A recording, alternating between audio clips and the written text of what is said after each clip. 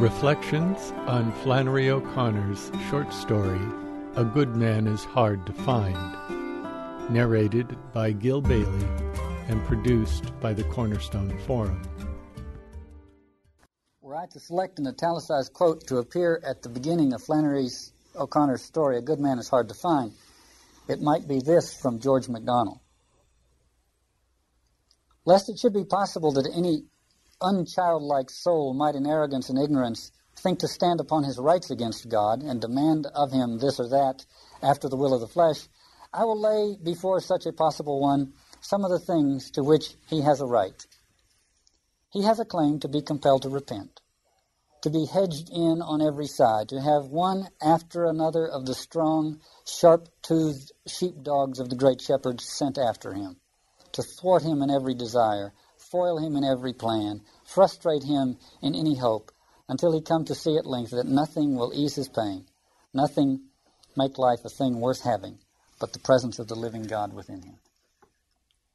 When she died, Thomas Merton said of Flannery O'Connor that while other people were comparing her to Hemingway, he thought she should be compared to Sophocles. I want to summarize the story we'll talk about today and then quote to you from Flannery O'Connor, a couple of Flannery O'Connor's letters to get a feel for her personality. Well, here's the story that she tells in the briefest outlines.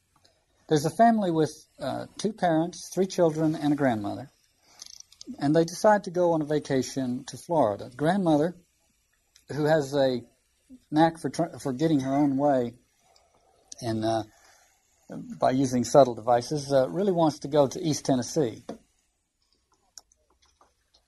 She does not prevail in her desire to go to Tennessee, so they set out for Florida.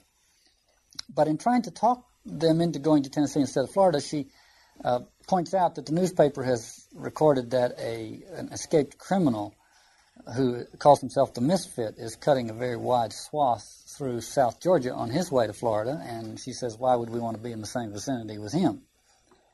But anyway, the next morning they start off, and they talk of this and that, and the grandmother's a very garrulous person who's pointing out things and talking to the kids and so on.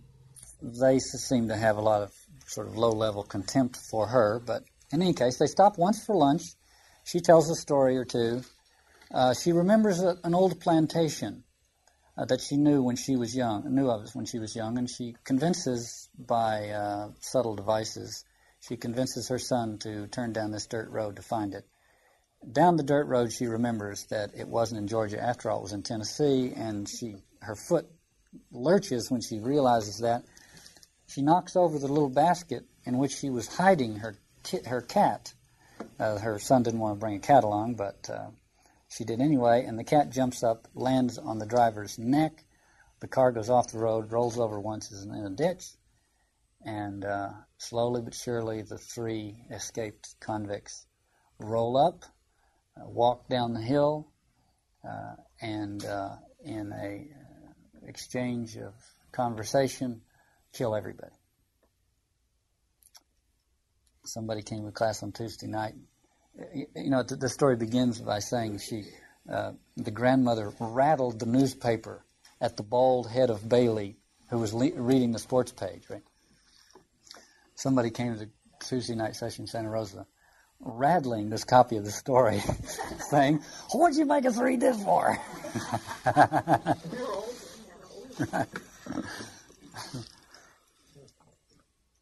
Well, let me read to you from a couple of Flannery O'Connor's letters. You may or may not know about Flannery O'Connor. She died early in her 30s, late 30s. She's, by almost everybody's estimation, a brilliant literary figure. She suffered with lupus her whole adult life. But she was a tough one, I want to tell you, and a wonderful one. And I hope you can get that from I just picked out 2 letters. They're both written in 1955. One to a fellow novelist. She said, I certainly am glad you like the story. She apparently sent stories off and got a raving reply. I certainly am glad you like the stories because now I feel it's not bad that I like them so much. The truth is, I like them better than anybody.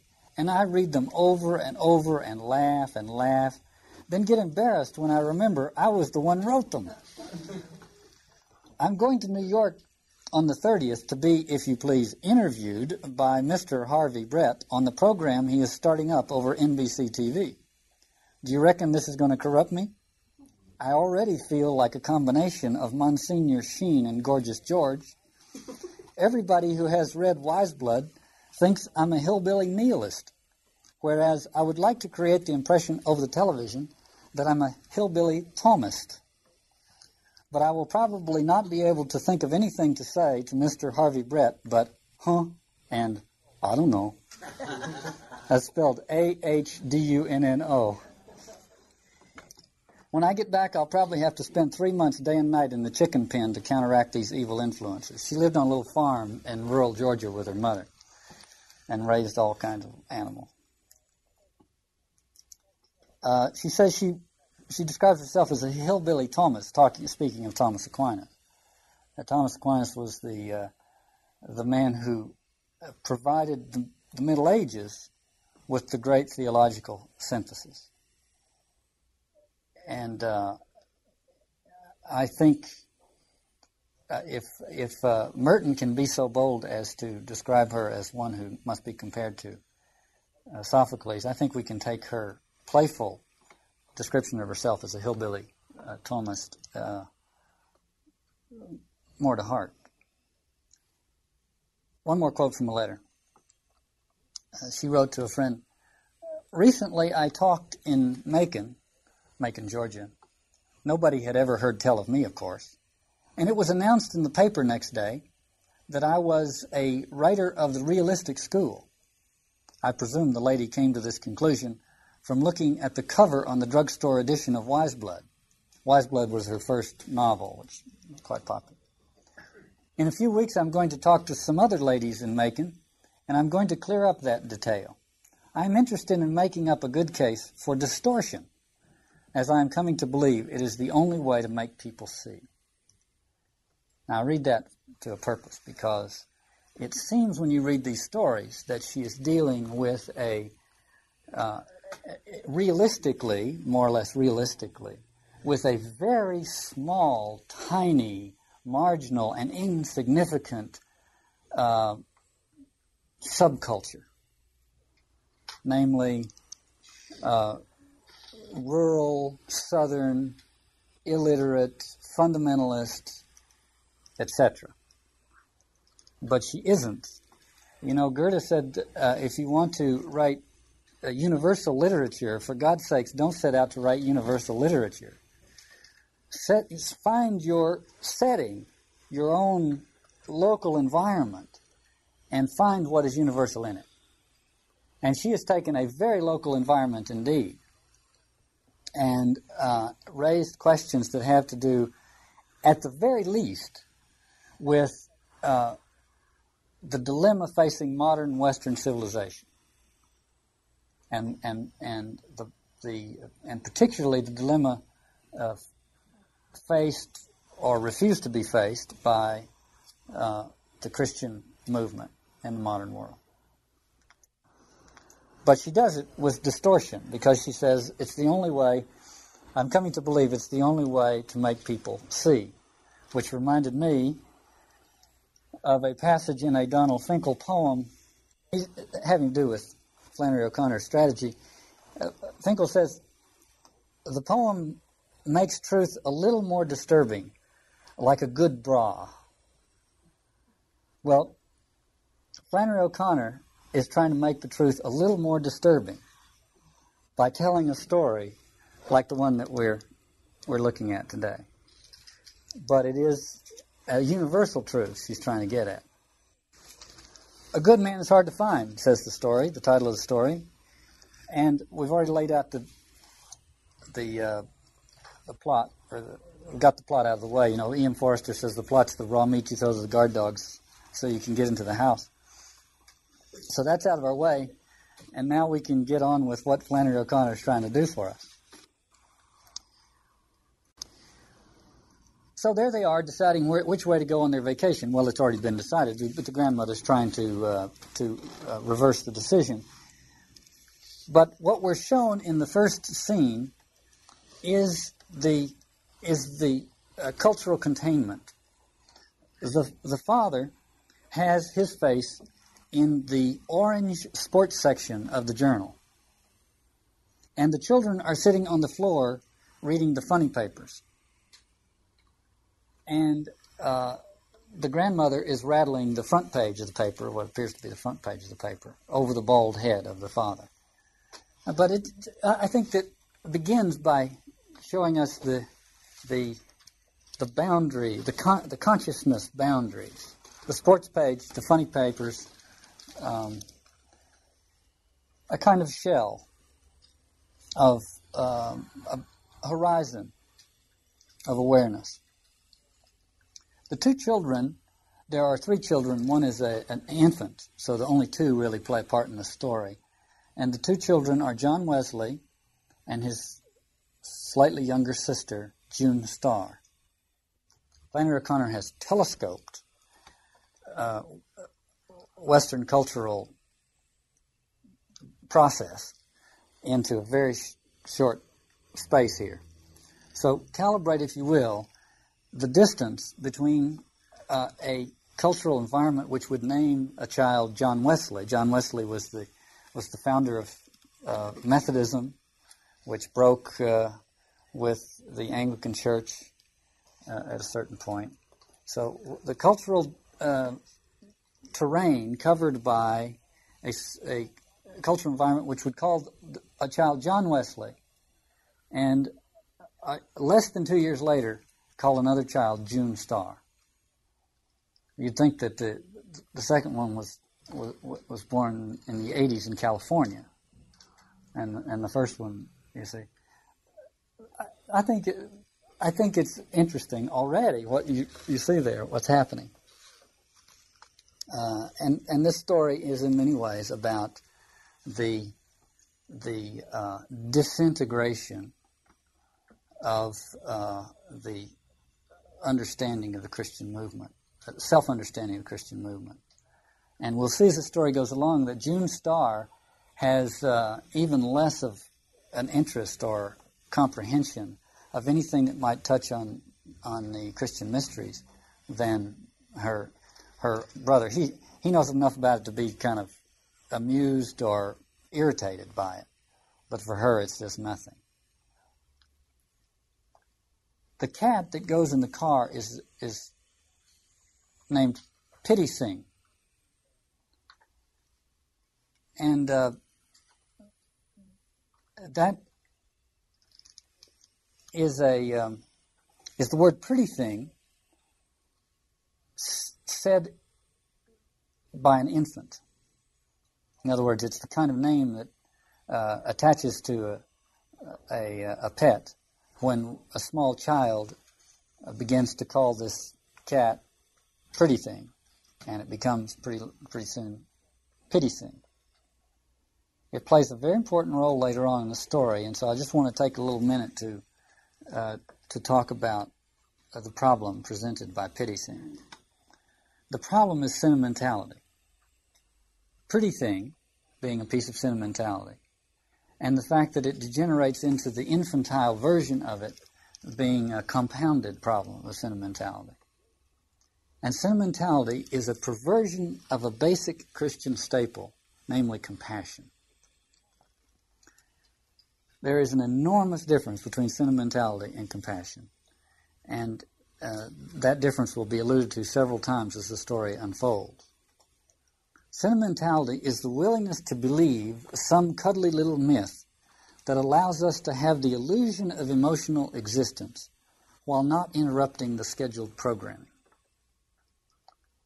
And O'Connor is drawing attention to an alliance between sentimentality and nostalgia as the cheap imitations of Christian compassion and religious longing. But there's something more sinister to sentimentality than that. The mind that is capable of attributing pure innocence, Pity Singh, to an animal is the same mind that is capable of attributing pure guilt to another creature, the misfit. Nostalgic sentimentality provides a kind of emotional Novocaine, capable of camouflaging cruel indifference or worse. Remember the two lines in the Anthony Hecht poem, The Feast of Stephen, that I quoted when we were talking about the death of Stephen in the Acts of the Apostles? The two lines are these. Think of the Sturmabteilungskommandant, that means the commander of the stormtrooper. Think of the Sturmabteilungskommandant who loves Beethoven and collects Degas. Sentimentality and nostalgia can provide a kind of emotional Novocaine, under the influence of which we can tolerate and even participate in a very cruel operation. So all of that I draw from just the name of this cat, because I think it says something already about the way in which the Christian message is being avoided. We have a little reference here to the way that the grandmother is dressed. I just want to call attention to it because one feature of it will play an important part in a minute. The grandmother had on a navy blue straw sailor hat with a bunch of white violets on the brim and a navy blue dress with a small white dot in the print. In case of an accident, anyone seeing her dead on the highway would know at once that she was a lady. So she dressed so that you bet. So she dressed so that if they had a wreck, she would be recognized as a lady. Well, we'll keep that in mind, particularly the hat. Now, to pick up on this, the issue raised by Pity Singh and nostalgia and sentimentality and so on, there is the following little give and take as they're driving along. Let's go through Georgia fast so we won't have to look at it much, John Wesley said. If I were a little boy, said the grandmother, I wouldn't talk about my native state that way. Tennessee has the mountains and Georgia has the hills. Tennessee is just a hillbilly dumping ground, John Wesley said, and Georgia is a lousy state too. You said it, June Star said. In my time, said the grandmother, folding her thin veiled fingers, children were more respectful of their native states and their parents and everything else. People did right then. Okay? Now we're talking about native states. We're talking about native states. The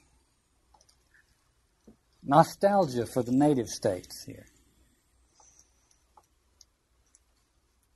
The next thing she says is, oh, look at the cute little pickaninny, which is what whites used to call little black children. Oh, look at the cute little pickaninny, she said, and pointed to a Negro child standing in the door of a shack. Wouldn't that make a picture now? She asked, and they all turned and looked at the little Negro out of the back window. He waved. Notice, wouldn't that make a cute little picture? Look at that little pickaninny. Sentimentality. Nostalgia for the native states. Only watch this. He didn't have any breeches on, June Star said. He didn't have his fig leaf on. The native state. He probably don't have any, the grandmother explained. Little niggers in the country don't have things like we do. If I could paint, I'd paint that picture, she said. The children exchanged comic books. Now, isn't that something? That's good writing. You see, they just don't have clothes like we do. If I could paint, I'd paint that picture. It's a lovely picture. Sentimental, but anything but compassionate. Well, just notice what sentimentality and nostalgia do. They pass themselves off for something which is the opposite of what they really are. And so when she says, "Isn't that a cute little scene, and wouldn't I like to paint it?" She assures herself that she's a thoughtful, compassionate, sensitive woman, when in fact she has missed the whole point. They next pass a large cotton field with 5 or 6 graves in the middle of it, and the grandmother says, "Look at that graveyard. It belonged to a plantation." "Where's the plantation?" John Wesley asked. "Gone with the wind." Gone with the wind. A little reminder now that nostalgia is not going to is no substitute for religious longing. It is gone with the wind. And the grandmother says, "Well, look, if you'll settle down, I'll tell you a story." And of course, the story is a piece of nostalgia, because that's where she is. She said once when she was a maiden lady, she had been courted by Mr. Edgar Atkins Teagarden from Jasper, Georgia. She said he was a very good-looking man and a gentleman, and that he brought her a watermelon every Saturday afternoon with his initials cut in it, E.A.T. Well, one Saturday, she said, Mr. Teagarden brought the watermelon, and there was nobody at home, and he left it on the front porch and returned in his buggy to Jasper. But she never got the watermelon because, she said, a nigger boy ate it when he saw the initials E.A.T. The story tickled John Wesley's funny bone, and he giggled and giggled, but June Starr didn't think it was any good. Well, now the reason he giggled and giggled is because there's just enough vestigial biblical sensibility in a kid named John Wesley to react to the fact that the biblical story is being told. June Starr has passed out of the influence of that tradition, so she didn't get it at all. But I want to try to have us get it in a little more detail. By the way, I'm being aggressively interpretive of this story, not because I approve of that sort of thing. I don't really. But because I want us to, we want not only to be moved by the story, but to be informed about it. This man was from Jasper, Georgia. What's being explored here is the withering of religious sensibilities and the attenuating of a religious tradition. We find out that Mr. Edgar Atkins Teagarden was from Jasper, Georgia. In the book of Revelation, chapter 21, it says the following. One of the 7 angels who had the 7 bowls full of the 7 last plagues carried me away in the Spirit to a mountain great and high, and showed me the holy city, Jerusalem, coming down out of heaven from God. It shone with the glory of God, and its brilliance was like that of a very precious jewel, like a jasper, clear as a crystal. The wall of the city was made of pure jasper. So the heavenly Jerusalem, jasper is the heavenly Jerusalem. And this man is coming to visit her from Jasper. He's coming in a buggy, and he goes back in a buggy. The beginning of the prophet Ezekiel, the beginning of the book of Ezekiel, is the prophet recording a vision and a call. And the prophet is writing out of his exile in Babylon. So he's conscious of his exile. Now, if you're conscious of your exile, you have certain experiences at a deeper level of your being than you would have those same experiences were you not conscious of your exile. So what we have here is 2 exile conditions in one of which the person is conscious of the exile, and the other which the person is not. Ezekiel was conscious of his exile. Here's his experience. I looked, and a stormy wind blew from the north, a great cloud of light around it, a fire from which flashes of lightning darted, and in the center a sheen like bronze at the heart of the fire. And what he saw was the chariot of Yahweh, this great,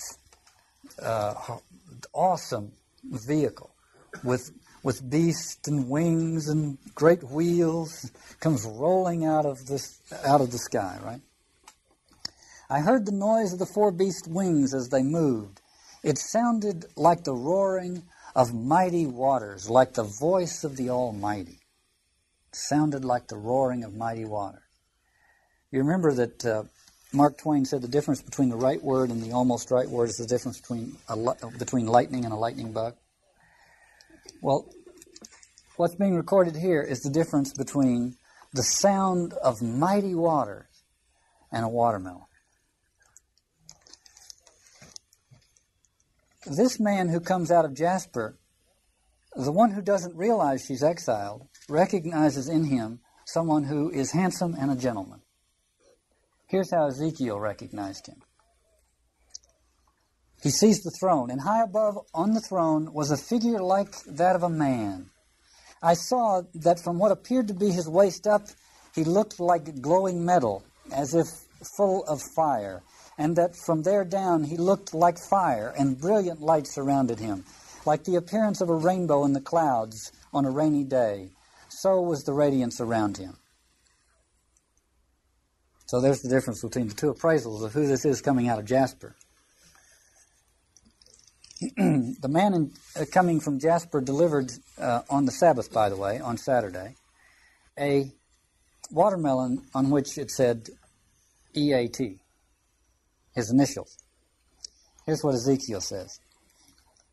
This one said to me, Son of man, stand up on your feet and I will speak to you. I looked up and I saw a hand stretched out to me. In it was a scroll, which he unrolled before me. On both sides of it were written the words of lamentation and mourning and woe. And he said to me, Son of man, eat what is before you. Eat this scroll, and then go and speak to the house of Israel. So I opened my mouth, and he gave me the scroll to eat. Then he said to me, Son of man, eat this scroll I am giving you, and fill your stomach with it. So I ate it, and it tasted as sweet as honey in my mouth. She has the Ezekiel experience, but she doesn't know that she's in exile, so it doesn't register. It's simply a handsome gentleman coming from Jasper and leaving every Saturday a watermelon that says, eat. And one day he comes and there's nobody there. And she says, I never got the watermelon because a nigger boy ate it when he saw the initials EAT. And this, of course, is what always happens.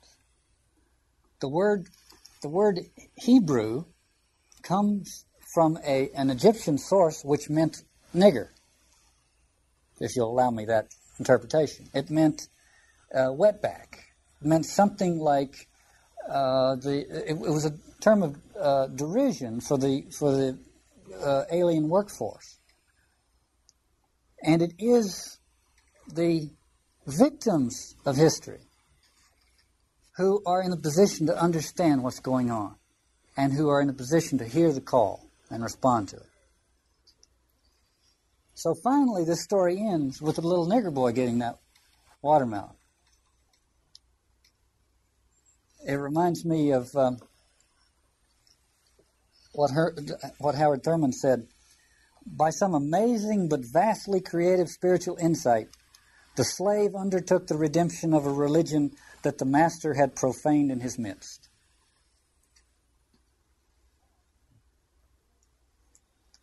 Because we don't think we're exiled.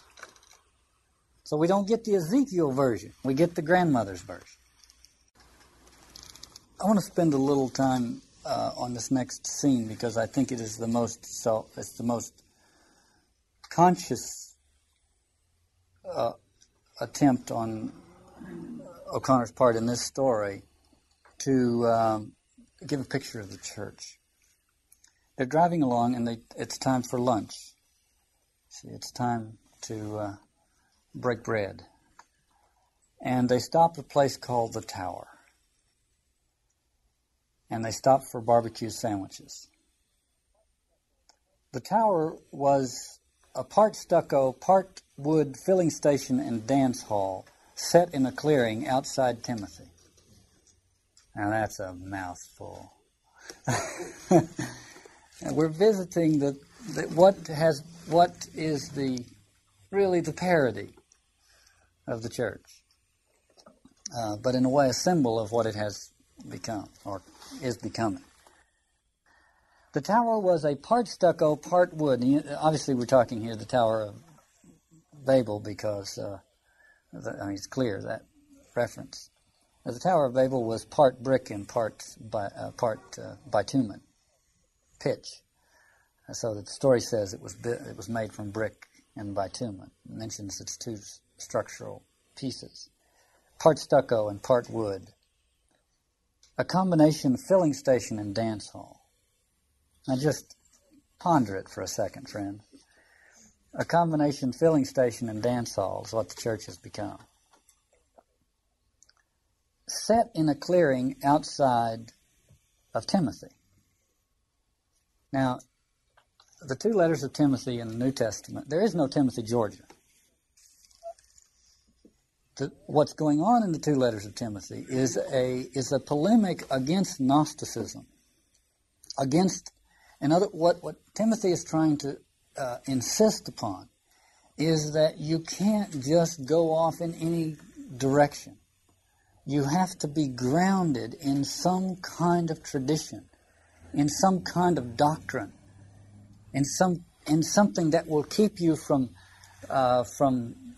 floating away and missing the whole point. And that seemed to be the early church that came to regard Gnosticism as that.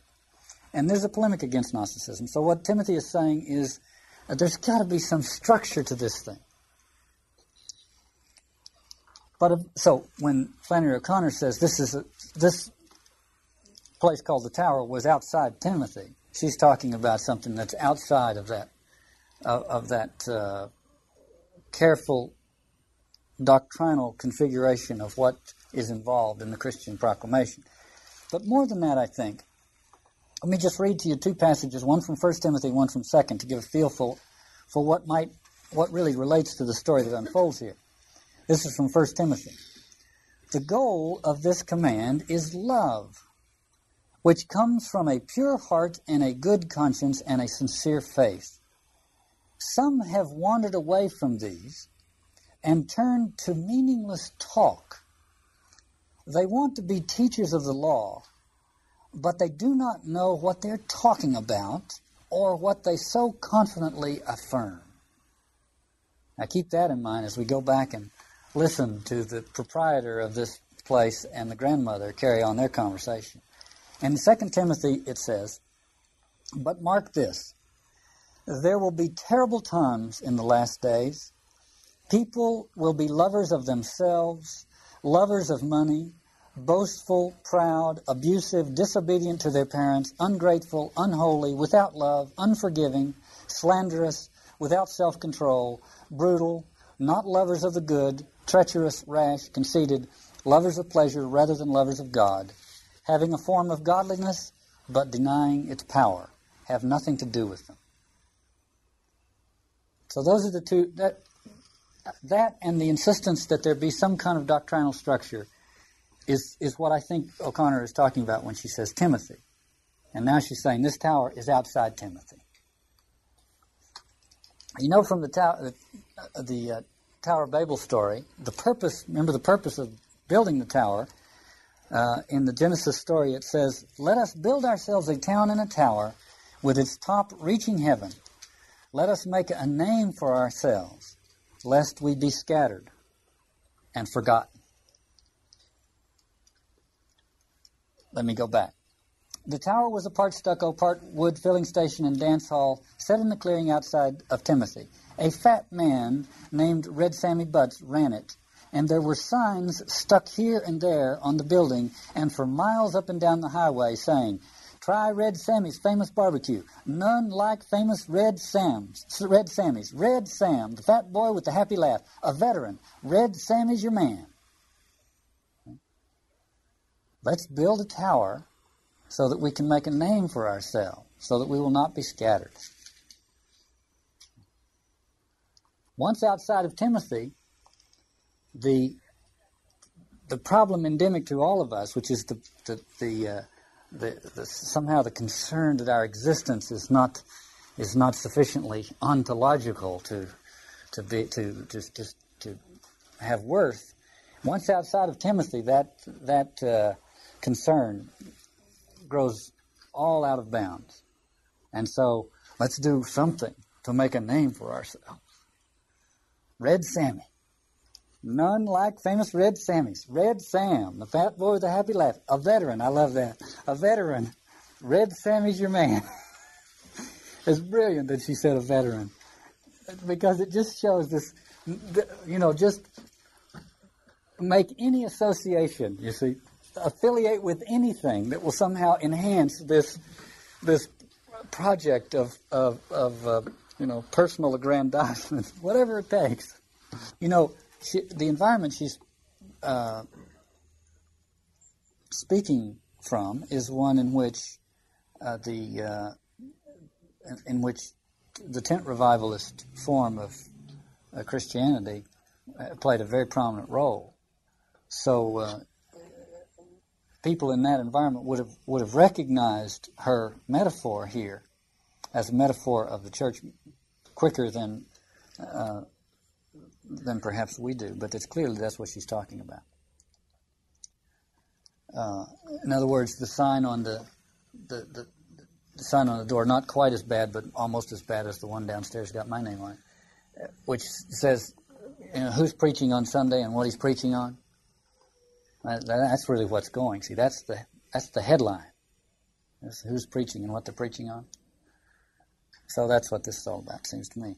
Inside the tower was a long, dark room with a counter at one end and tables at the other and a dance space in the middle.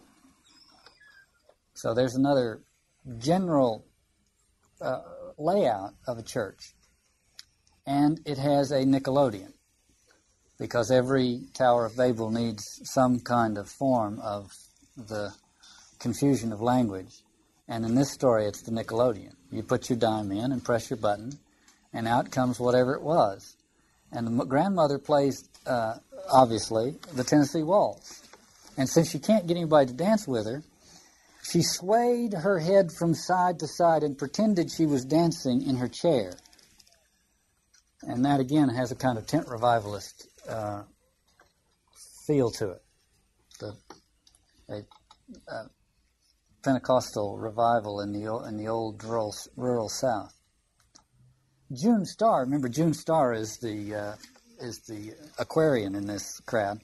June Starr said, play something she could tap to, so the children's mother put in another dime and played a fast number, and June Starr stepped out onto the dance floor and did her tap routine. "Ain't she cute?" Red Sammy's wife said, leaning over the counter. "Would you like to come and be my little girl?" "No, I certainly wouldn't," June Starr said. "I wouldn't live in a broken-down place like this for $1 million. She ran back. "Ain't she cute?" the woman repeated, stretching her mouth politely. Now, June Starr don't want to have anything to do with this operation. She's the one that's outside of the Christian dispensation.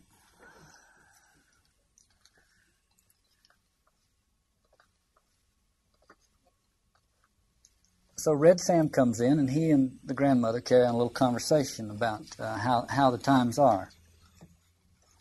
"These days, you don't know who to trust," he said. "Ain't that the truth?" "People are certainly not nice like they used to be," said the grandmother. And then his wife said, "Isn't a soul in this green world of God's that you can trust? And I don't count nobody out of that. Not nobody," she repeated, looking at Red Sammy. Now, just notice for a second the tense. There's a little moment of tension here between Red Sammy and his wife. kind of glaring, cutting remark. We humans have a instinct. We know instinctively how to get past that place without dealing with it. And the grandmother does it. She says, "Did you read about that criminal, the misfit that's escaped?" said the grandmother. And then everything turns to the misfit. So all of that, which was for a moment there directed at each other, the pent-up aggression, resentment, dissatisfaction addressed at each other, and the grandmother instinctively knows that she can lighten that conversation if she just provides everybody with a common object of contempt, which will restore a civility to this conversation. And it's a miniature version of how it all happens. And so they get off on the misfit there for a while. "A good man is hard to find," Red Sammy said. "Everything is getting terrible. I remember the day you could go off and leave your screen door unlatched. Not no more." Outside of Toomsboro, the grandmother woke up. Now, there is a Toomsboro, but it has only one B in it. Toomsboro. But the one in this story has two. Toomsboro. So we don't miss the point. Outside of Toomsboro, she woke up and recalled an old plantation she had visited in this neighborhood once when she was a young lady. She said the house had 6 white columns across the front and that there was an avenue of oaks leading up to it and 2 little wooden trellis arbors on either side in front where you sat down with your suitor after a stroll in the garden. And she knew exactly where to turn off to go to it. Again, the basic architectural structure is a church. The aisle going up the middle, the great backdrop, and 2 side altars. And also a kind of Garden of Eden story, where you stroll in the garden with your suitor and rest yourself. So it's religion as nostalgia, and all blurred in the way that nostalgia blurs all things together. And somehow, what ought to be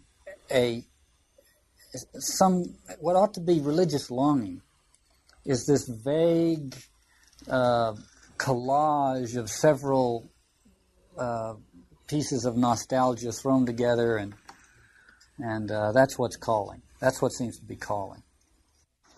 And then the horrible thought that it wasn't in Georgia but Tennessee where she'd seen that plantation. She kicks over the basket with the cat. The cat jumps out, lands on the neck of her son, the driver, and they roll off the side of the road into the gully next to the road. And the kids are absolutely ecstatic. "We've had an accident! We've had an accident," they said with a frenzy of delight. And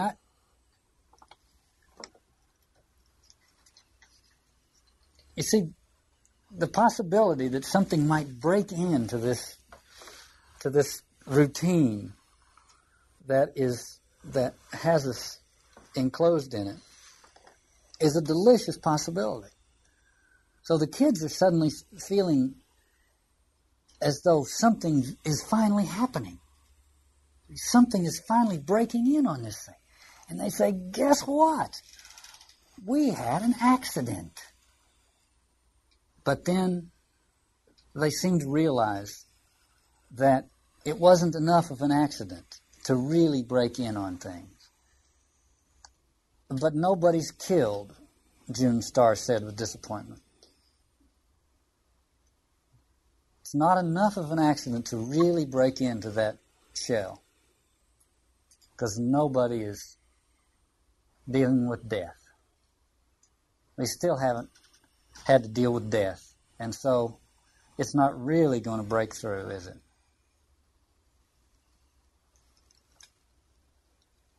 And it's at that point that the car on the road above starts slowly driving forward toward them. It is a big, black, battered, hearse-like automobile. So the accident didn't provide the confrontation with death that might have shattered that shell. But here comes something that will. A big, black, battered, hearse-like automobile. This is the apocalyptic moment. The driver looked down with a steady, expressionless gaze to where they were sitting and didn't speak. Then he turned his head and muttered something to the other two, and they got out. One was a fat boy in black trousers and a red sweatshirt with a silver stallion embossed on the front of it. I want to try to locate the echo here. In the book of Zechariah in the Old Testament, there are the horsemen, and the horsemen in Zechariah are the forces that patrol the world benevolently. That is to say, they are the forces of official latent violence that keep unofficial, random, and spontaneous violence from erupting. So they are regarded as positive forces patrolling the world. In the book of Revelation, those same forces are the forces of wholesale destruction. And the question, of course, is what has happened between Zechariah and book of Revelation, and what has happened is the crucifixion and everything that it reveals about the human condition. So that those forces become recognizably destructive forces. Here's what the book of Revelation says about the four horsemen. Now I saw when the Lamb opened one of the seven seals, and I heard one of the four living creatures say, as with the voice of thunder, "Come." And I saw, and behold, a white horse, and its rider had a bow, a weapon. And a crown was given to him, and he went forth conquering and to conquer. When he opened the second seal, I heard the second living creature say, "Come." And out came another horse, bright red. Its rider was permitted to take peace from the earth, so that men should slay one another. And he was given a great sword. And the third seal is opened, and a rider comes out on a black horse, and he has scales in his hands. And a fourth horse, a pale horse, comes out, and his rider's name is Death, and Hades followed him, and so on and so forth. So the four horsemen of the apocalypse. What this story has is a fat boy in black trousers and a red sweatshirt with a silver stallion embossed on the front of it. Well, I think the echo is fairly clear that this is the apocalyptic moment when all of those forces are now outside of any control system. You see, what the crucifixion does, and the revelation that flows from it, is that it makes the sacrificial mechanism for controlling violence, it cripples the sacrificial mechanism for controlling and directing violence, so that slowly but surely that violence which we tolerate becomes more and more uncontrollable because of the crucifixion. So I'll speak of this in a moment. So what I'm trying to say is I think there's an image here of an apocalyptic moment. The driver wore silver-rimmed spectacles that gave him a scholarly look. So he is something closer to evil itself. He's wearing a black hat and has a gun in case we need a program. He's got a black hat and has a gun, so we know who he is. The grandmother had the peculiar feeling that the bespectacled man was someone she knew. His face was as familiar to her as if she had known him all her life, but she could not recall who he was. And this is wonderful. He says, "I see you had a little spill." "We turned over twice," said the grandmother. "Once," he corrected. "Oh, that's wonderful. I see you had a little fall." She said, "Well, we've turned over twice." And he said, "No, once." Okay. Isn't that it? I mean, that just speaks volumes. To turn over, the word conversion means to turn over. And the grandmother, "Oh, we turned over twice." No, you didn't. Once. Or onced, as he says. And this is where June Star pipes up. What are you... he tells them for the kids to step back because the kids bother him. What are you telling us what to do for? June Star asked. Behind them, a line of woods gaped like a dark open mouth. And this is where I see June Star as representing... I hesitate to use the word humanism because for two reasons. Number one, it's the whipping boy of the fundamentalist, and secondly, because I regard genuine humanism as the natural outgrowth of genuine Christian sensibilities. But the kind of humanism that sometimes carries that name. A kind of a sort of naivete about the real situation, not realizing how grave the situation really is. And Bailey, her son, the grandmother's son, says, "We're in a predicament." And he's interrupted by the grandmother's shriek. "You're the misfit," she said. "I recognized you at once." "Yes'm," the man said. "But it would have been better for all of you, lady, if you hadn't have recognized me." Now, this is very important, I think. Notice how he says the word, recognized me. I think we could put a W before that R and get something communicated. She claims that at this moment, she claims this is the moment of revelation. She says, "This is the moment when I recognize you." But he corrects her, though he doesn't realize he's correcting her. He says, "No, ma'am, what you just did was, you did what everybody's always done to me. You recognized me. You participated in the recognizing of me that has been going on all my life. You pointed out that I'm the misfit. You think you recognized me, but in fact you recognized me." And at this point, the grandmother begins to try to administer a sacrament to the situation. Okay? The sacrament of forgiveness. It's very late in the game to be hauling in the sacrament. But she nodded her agreement when Red Sammy Butts said, "A good man is hard to find." And now she is having to try to find one in that wreck of humanity standing in front of her. And she can only find it if she can get him to find it. And so that's her project. And she's got to work on it because it has to do with saving her own neck. She says, "I know you're a good man. You don't look a bit like you have common blood. I know you come from nice people." "Yes, ma'am," he said.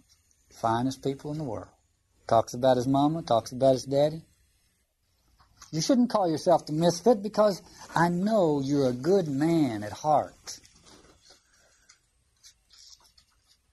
"I appreciate that, lady," he says. And then he says to Bailey and his son, John Wesley, he said, "Would you two step over into the woods? The boys want to talk to you. The boys have something they want to ask you." Now, everybody knows at some level of their consciousness what that means. Everybody in the story knows what that means. But they choose not to consult that level of consciousness if they can avoid it. But it's clear what that means. And Bailey says, "Listen, we're in a terrible predicament. Nobody realizes what this is." And we just might as well attribute those words to Flannery O'Connor. That's what the story's about. Listen, we're in a terrible predicament. And nobody realizes what it is, except the person who is about to become the victim of it. And we've seen that in text after text after text that we have studied, and in historical events that we've called attention to. The person who is suddenly, unexpectedly in the position of the victim has a clarity on the situation that eludes others. We're in a terrible predicament, he says. And he goes off to the woods. This next two sentences, the two sentences I'm about to read, are great literature as far as I'm concerned. Remember, the grandmother wore her nice dress and her nice little hat so that if she died, people would know that she was a lady. This represents being a lady. See, everything to all geared to being a lady, a proper lady. The grandmother reached up to adjust her hat brim as if she were going to the woods with him, but it came off in her hand. She stood staring at it, and after a second, she let it fall to the ground. It's a powerful moment when there in our hands is that whole project that we're given so much time and energy to. See, the project of becoming what we thought it was the world wanted us to become.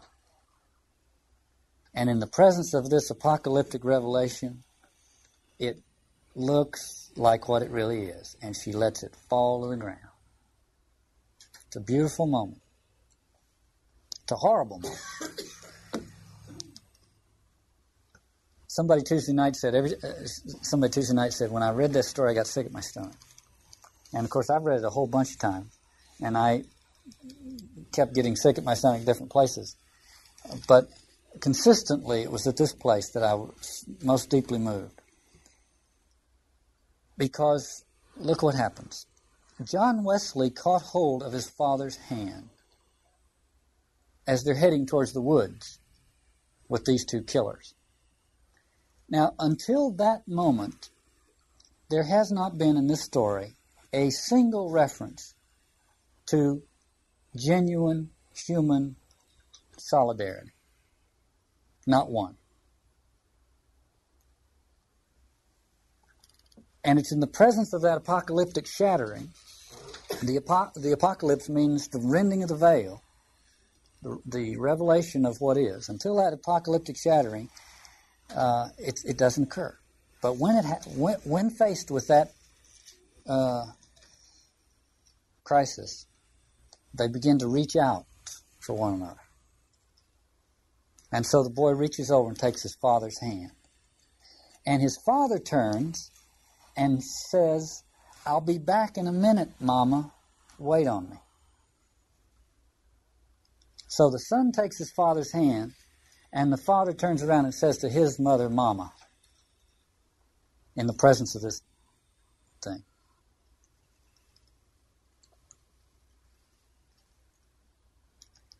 And then you just have the misfit and the grandmother. "I just know you're a good man," she said desperately. "No, I ain't a good man, but I ain't the worst in the world neither. You know, Daddy said it's some that can live their whole life without asking about it, and it's others has to know why it is. And this boy is one of the latters. He's going to be into everything." I keep raving over little parts of this story. I think it's an absolute masterpiece. The grandmother noticed how thin his shoulder blades were just behind his hat because she was standing up looking down on him. He didn't have a shirt on. And he has little thin shoulder blades that she sees on the other side of his hat. Now, you know what shoulder blades are, don't you? Or is this only a southern thing? They're wing buds. They're wing buds. So she's looking down, and she sees, remember, this is a big, round, black hat. That's how it manifests itself, as the black hat. But she notices now, just on the other side of the black hat, wing buds. You remember Peter in the Christopher Fry story, when the Nebuchadnezzar and his aides came. He said, "Oh, here comes the monster." He says, "I can believe anything except the monster. It's here to kill. But the world comes up even over the monster's back." And the grandmother looks over this monster's black hat and sees wing buds. Every devil is a fallen angel. Dante, said there's only one force in the universe, love. Every vice and every virtue comes from that one force. So she looks over the black hat and sees the shoulder blades, the wing buds, and she says, "Do you ever pray?" He shook his head. All she saw was the black hat wiggle between his shoulder blades. "No," he said. "No," he said. "No, ma'am, I don't pray." And 2 pistol shots are heard in the woods. Now that is a very powerful piece of writing. She sees what she's got to touch. She's got to touch that angelic part, that part in him that is not the misfit. She's got to reach in there somehow and get hold of that. And she has to look over the top of that black hat to even get some hint that it might be there. And she says, "Do you ever pray?" And he says no, and her son and grandson die in the woods. "I was a gospel singer for a while," he said. Just in case we missed the point about every devil is a fallen angel. "I was a gospel singer for a while. I've been most everything. Been in the armed service, both land and sea, at home and abroad. Been twice married. Been an undertaker. Been with the railroads. Plowed Mother Earth. Been in a tornado. Seen a man burnt alive once." And he looked up at the children's mother and the little girl who were sitting close together, their faces white and their eyes glassy. "I even seen a woman flogged," he said. Well, he's been everywhere. This is really the resume of the demonic. He's everywhere. He goes everywhere, but he always shows up when men are burnt alive or women are being flogged. He's always there. See? He's always there. But he's got wing buds, and she hasn't given up on that. She says, "Pray, pray," the grandmother began. "Pray, pray." He says, "Somewhere along the line I done something wrong." She said, "What was it?" He said, "I can't remember." Once in a while, I would think it was going to come to me, but it never come, what I did wrong. It was a head doctor at the penitentiary said what I'd done was kill my daddy, but I know that for a lie. My daddy died in 1919 in the epidemic flu, and I never had a thing to do with it. He was buried in the Mount Hopewell Baptist Churchyard, and you can go there and see for yourself. See, the head doctor in the penitentiary was a Freudian. He said, well, obviously, this guy's murdered somebody, but what he's really trying to do is kill his daddy. He didn't get the subtleties of it, but he got the basic pattern of it. See? So here we have the psychiatric attempt to administer the sacrament has failed miserably. And this poor woman, and the church's attempt to administer the sacrament has failed miserably. He was a gospel singer for a while, but pretty soon he was recognized there as well. See? Sacrament's not breaking in on this guy.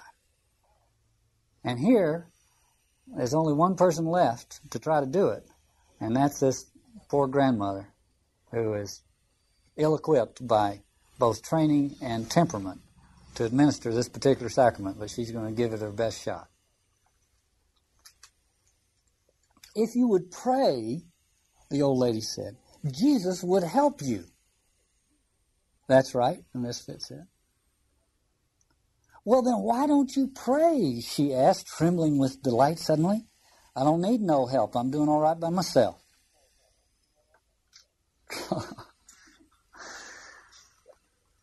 Now, you see, when we hear the misfit say that, we know how ridiculous that is. But when we hear the Oxford Don say it, it doesn't seem so ridiculous. You know, when we hear the captains of industry say it, we don't even notice it. Well, Flannery O'Connor is not talking about this poor guy. She's talking about us all.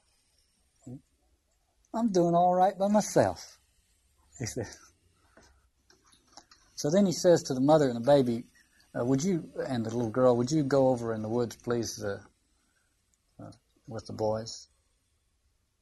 And there's the grandmother and the misfit left. She lost her voice, all but lost her voice. She's trying to say something. She's so terrified she can't even speak. And she tries to force the words out. And finally they just bolt out. Jesus, Jesus, she said. Meaning, Jesus will help you. But the way she was saying it, it sounded as if she might be cursing. Yes'm, the misfit said, as if he agreed. Jesus thrown everything off balance. It was the same case with him as with me, except he hadn't committed any crime and they could prove I had committed one because they had the papers on me. I call myself the misfit because I can't make what all I've done wrong fit what all I've gone through in punishment. And I think the next two things have to be, if they were done on film, they would be superimposed. He says, does it seem right to you, lady, that one is punished a heap and another ain't punished at all? And as he says that, there's a scream and a shot in the woods. Jesus was the only one that ever raised the dead, the misfit continued, and he shouldn't have done it. He thrown everything off balance. If he did what he said, then there's nothing for you to do but throw away everything and follow him. And if he didn't, then it's nothing for you to do but enjoy the few minutes you got left the best way you can, by killing somebody or burning down his house or doing some other meanness to him. No pleasure but meanness.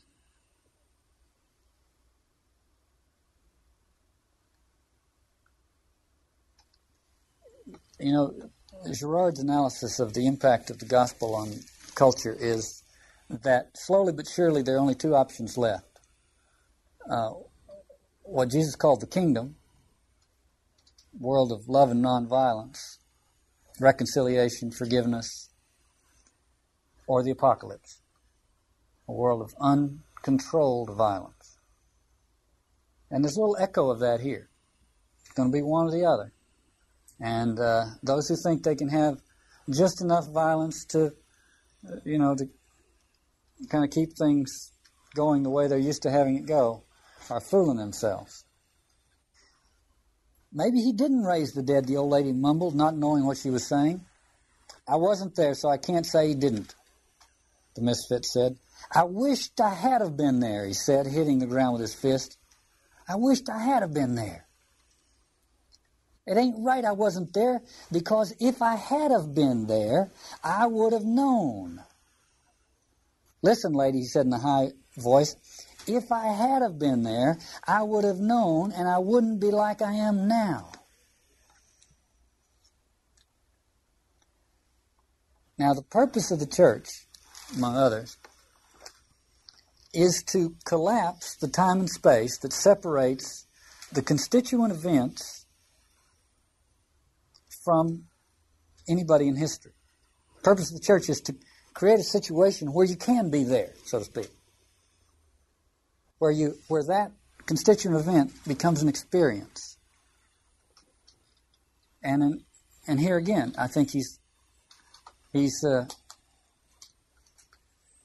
pointing up the fact that the church has failed. His voice seemed about to crack, and the grandmother's head cleared for an instant. She saw the man's face twisted close to her own, as if he were going to cry. So his voice cracks, his lip trembles, so to speak. He looks like he's on the verge of becoming vulnerable, and suddenly her head clears.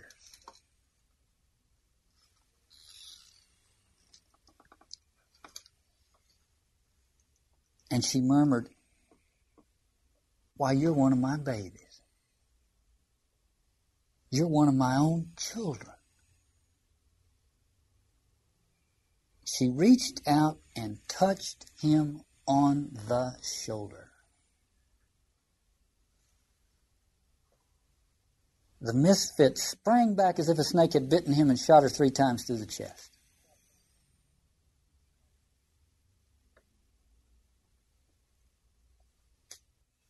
Now, early on, she said, "I recognize you. You're the misfit." He said, "Yes, and you recognized me like everybody else in the world."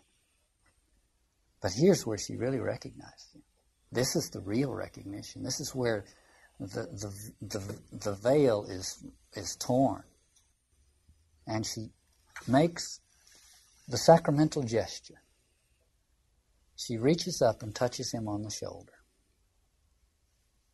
But it comes too late. There have been too many people have recognized him.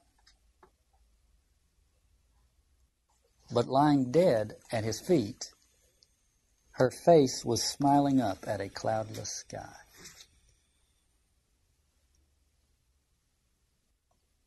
In that recognition, she discovered life.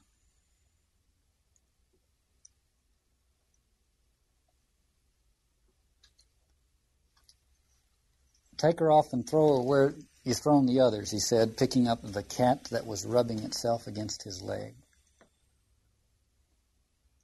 So this is little pity sing. This is the little sentimentality. This is that little sentimental thing, rubbing up against the leg of the one who carried the other side of the projection. The little cat gets to carry the little sentimental imagery, and the misfit has to carry all the dark stuff. And they belong together.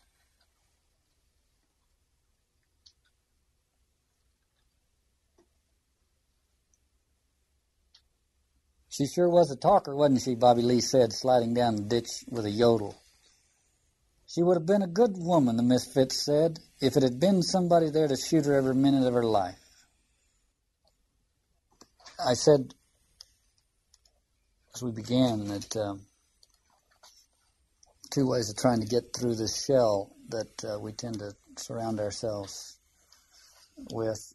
One is a regular exposure to an I-vow encounter or a liturgical environment that would slowly dissolve it. And the other is a calamity that might befall us that shatters it. But there might be a third, and maybe it has something to do with what we do here, which is to submit ourselves to this kind of story and take it and deal with it in a serious way. So, with that in mind, I'd like to quote to you something that Kafka said. He said, "If the book we're reading does not wake us as a fist hammering on our skull, why do we read it? So that it should make us happy? Good God, we would also be happy if we had no books. And such books as make us happy we could, if need be, write ourselves. What we must have are those books which come upon us like ill fortune and distress us deeply like the death of one we love better than ourselves, like suicide. A book must be an ice axe to break the sea frozen inside us." This concludes Reflections on a Good Man is Hard to Find. If you would like to learn more about the work of the Cornerstone Forum, please visit our website at cornerstoneforum.org. That's Cornerstone Forum, all one word, Thank you for your interest in our work.